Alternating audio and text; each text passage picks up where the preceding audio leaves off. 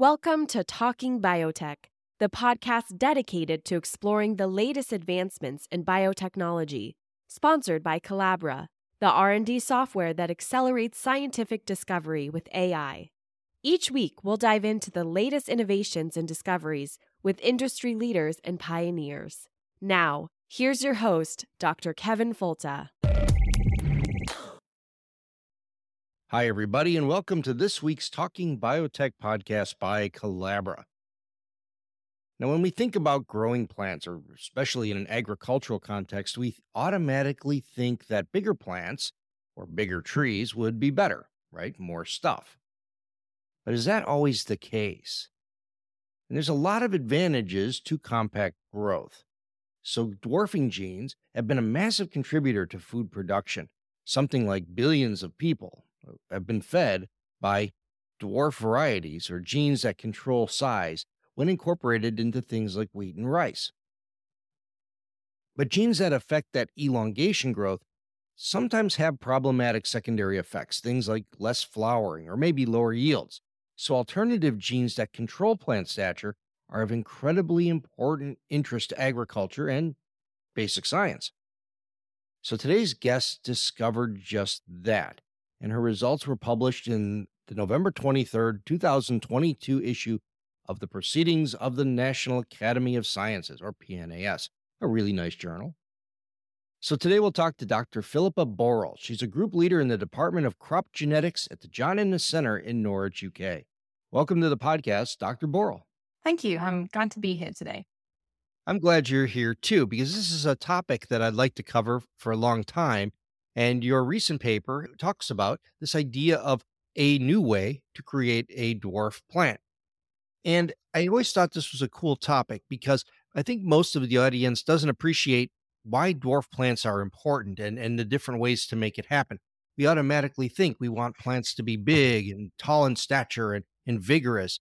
But what's the advantage of being a dwarf plant or a semi-dwarf? So when we think about shopping for food, which most of it comes from plants, then it's a particular part of the plant that we're eating. So in the case of fruits or grains like rice or wheat, then we're eating the fruit of the plant. And if we grow a really big plant, then we have a lot of parts of the plant we're not going to eat, like the stems or the leaves, for example. So if we have a dwarf plant that has kind of shorter stem, but it still makes the same size grains, then that could be quite an advantage for us as consumers. So why is that an advantage for us as a consumer to have a shorter stem, if we're just eating the same grain? The advantage is you can, in the same amount of area, make more grain because, for example, for wheat, which is a major cereal crop, then if the plants are really tall, which they have been historically, then they often suffer from lodging, so they can fall over in high winds. And that means it's really hard to harvest the grain. So although the plant could make the same amount of grain, a lot of it's lost into the soil. So if we have a dwarf plant, then it's less likely to fall over and we can harvest all of the grain. That makes a lot of sense. Is there also a question of investing in that biomass that's not really used? You're making this tall plant, or is that just expansion in water, or is it actually more stuff that's creating that taller plant? Yeah, exactly. So there's more stuff is used to make the stems and the leaves and the parts that we don't need. So by reallocating where the stuff that make up the plant, so the carbon inside the plant, then you can send more of it into the harvested part of the plant in these dwarf lines. Yeah, I don't think people ever really think about this. But okay, let's talk about what are some of the plant species where dwarfing is really important to production. Yes, I think two really key examples are wheat and rice. So they're generally around the world grown in semi-dwarf varieties nowadays, but also other crops like fruit trees are often grown as dwarf varieties because you can fit more trees per orchard then and have a higher fruit production. Yeah, that's a really good example. I grow fruit trees and always put them on semi-dwarfing rootstocks because we can fit more trees. And you don't get these massive 30, 50 feet tall trees that require, mountain climbing gear to go harvest fruit. So really important for horticultural production too. But the big place this made an impact was in the Green Revolution. And so why was dwarfing so important to build into these key food staple crops? Yeah, so it was really a major challenge in the kind of middle part of the 20th century to increase food production to be able to feed the growing population of the world. Millions of people depend on staple crops like wheat and rice. So we had to come up with some ways to improve the amount of wheat or rice grains that could be produced on the same amount of area. And as you said, the Green Revolution, which happened from the 1960s onwards, made a huge difference to the amount of production that was possible per area. And a key part of this was the introduction of these semi-dwarf varieties of wheat and rice that were shorter, so more of their fixed carbon was allocated into the grain, and it was easier to harvest because they didn't fall over. So that was a really key part. Plus, with these semi-dwarf varieties, you can apply much more fertilizer, so produce higher yields because you have better inputs without running the risk of the plants lodging. Yeah, this is really an important point. This was work done by Norman Borlaug and colleagues, and really was revolutionary and really can be blamed for feeding a billion people. And some of these places like Pakistan, Mexico, India, where there was food shortage, and certainly to call it food insecurity would be an understatement. And so this idea of dwarfing really fed billions of people. Exactly. And I think Norman Borlaug was awarded the Nobel Prize for Peace for this work.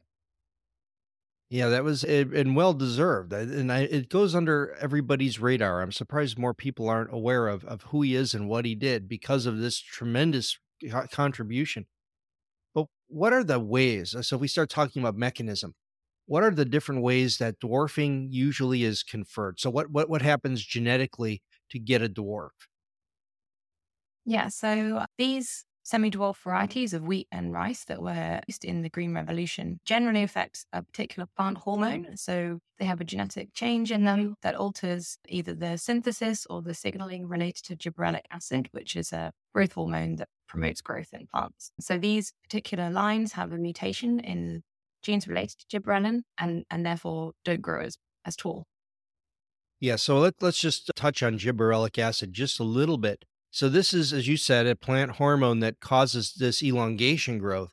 And so these dwarf varieties are just ones that either can't make the hormone or are insensitive. So they either can't make it or can't perceive it. And so Yes. they tend to stay short. But are there other problems when you upset gibberellic acid sensitivity or production? Yeah, so these plants, they generally look reasonably similar to the kind of conventional taller varieties, but they do have some potential drawbacks. So one particular one is that this change to gibberellic acid means that the plant is shorter, but also at all stages of the plant's life cycle. So we actually want this to happen at maturity so that when the plants are developing their grain and then we're about to harvest them, that they're shorter, so they're less prone to lodging. But also even at seedling stage, you see differences in wheat. And this is a problem where for seedling emergence from the soil.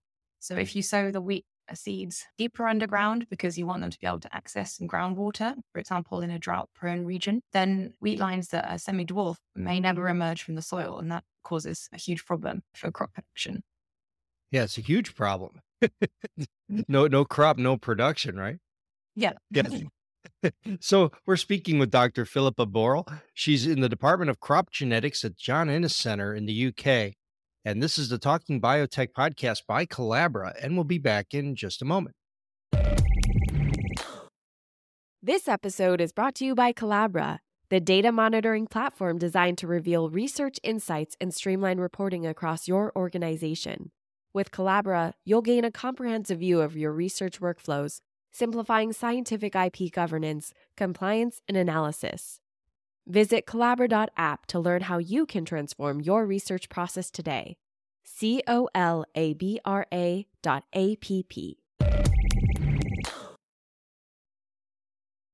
And now we're back on the Talking Biotech podcast by Colabra. We're speaking with Dr. Philippa Borrell. She's at the John Innes Center, and we're talking about dwarfing and why it's important in plants and some of her work that indicates there are new mechanisms to create a dwarf plant that are really kind of surprising. So, what are some of the alternative networks that could control dwarfing? So in wheat, the conventional dwarfing gene that was used was one that makes the plants insensitive to the gibberellic acid. So the plants can't sense gibberellins, so they don't elongate like they would normally. So in wheat, when we've been talking about alternative dwarfing genes, so options that we can use that aren't the standard conventional gene, often We haven't known about what mechanism underlies these alternative dwarfing genes, but in recent years, a couple of genes giving these alternative dwarfing phenotypes have been cloned, and these turn out to be involved in making gibberellin to start with, which is exactly the mechanism that was used in the rice semi-dwarf varieties coming from the Green Revolution, kind of continuing this gibberellic acid story.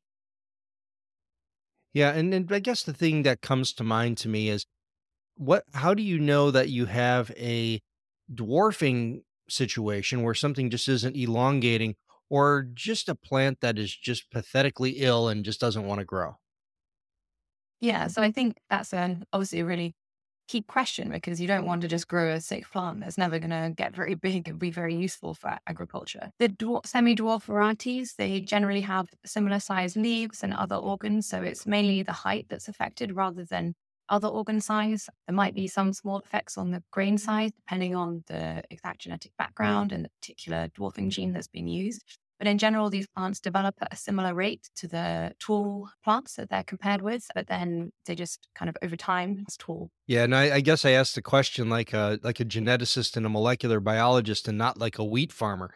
That if the plant produces wheat, who cares what's wrong with it?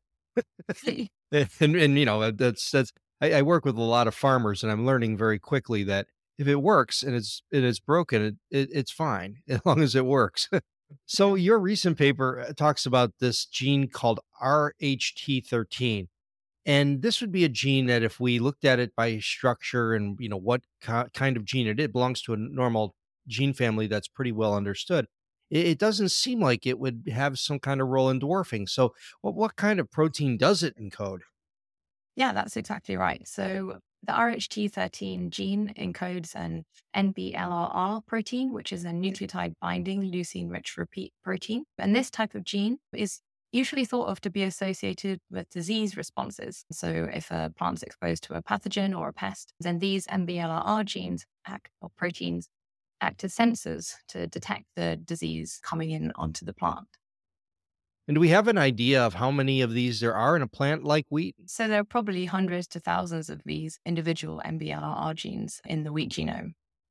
And so this one, does it seem that it has somehow specialized either in, is it still play a role in disease, or is this strictly maybe playing a role in cell expansion somehow? So we don't really know the answer to that question. That's a topic of ongoing research. We have some hints it might be also still involved in disease resistance, but we think what's unique about this particular NBLRR gene is the allele that causes the dwarfing phenotype has a mutation in it. So there's one single change to the amino acid sequence that gives it this effect on the height of the plant. Yeah, so it's a mutation in the normal gene. So the gene is normally required for correct, vigorous growth, and it's this mutation that causes the dwarfing effect. Do I have that correct? Current hypothesis is more that normally the gene is kind of usually present as an inactive protein. And then if it sensed a disease, then it would react and cause downstream signaling to respond to that disease. In the mutant version that we've identified, then the protein is always switched on. So it's an autoactive protein. And this means that it's kind of triggering different downstream signaling pathways when maybe it shouldn't be. And that means that resources are perhaps redistributed that would normally be used for growth, and that causes the reduction in height. That's our current hypothesis. Ah, very good. And is this conserved across plants? I mean, is there a possibility that we can make another dwarfing rootstock that doesn't have a gibberellin problem? Yeah, I think it's possible. So it's known in other plant species that these autoactive NBLRR genes, which would be like RHT13, can cause this kind of reduction in growth because they're autoactive. But often those genes are associated with some penalties. So the autoactivity causes necrosis, so like small spots of cell death. So on the leaves, you'd see like brown flecks, which isn't a desired trait in a crop species. But what's unique about the RHT13 allele is that we didn't observe any of these necrotic flecks. We don't know the molecular reason for why we don't see that, but it gives us kind of a way in to try and understand that. And then potentially we can engineer autoactive NBLRR genes that would be suitable to use also in other crop species. Yeah, this is pretty exciting stuff. So it really gives you another opportunity and potentially a new tool to be able to use something like gene editing, like CRISPR or whatever, to engineer virtually any crop to have this autoactive to have this protein that doesn't build in the penalty of other dwarfing genes. So does that seem like the long-term goal of the project? Yeah, I think that is the long-term goal. So we'd like to understand in the wider setting how the RHT13 gene operates in wheat. So in different genetic backgrounds, different environments, and then also to start transferring this knowledge into other crops. And so once you create the mutation using something like gene editing in, say, a major grain like wheat or rice, can you then just use traditional breeding to introduce it to new lines? Yeah, definitely. So you can use conventional breeding, crossing your edited line to other varieties of that crop. And I think that's a bit of a long process. So it takes time to cross them and then go down the generations to make sure you get the rest of the genetic background suitable. So you need to stack other traits like disease resistance or yield components. But yeah, that would definitely be one way to introduce that benefit to a whole range of different cultivars.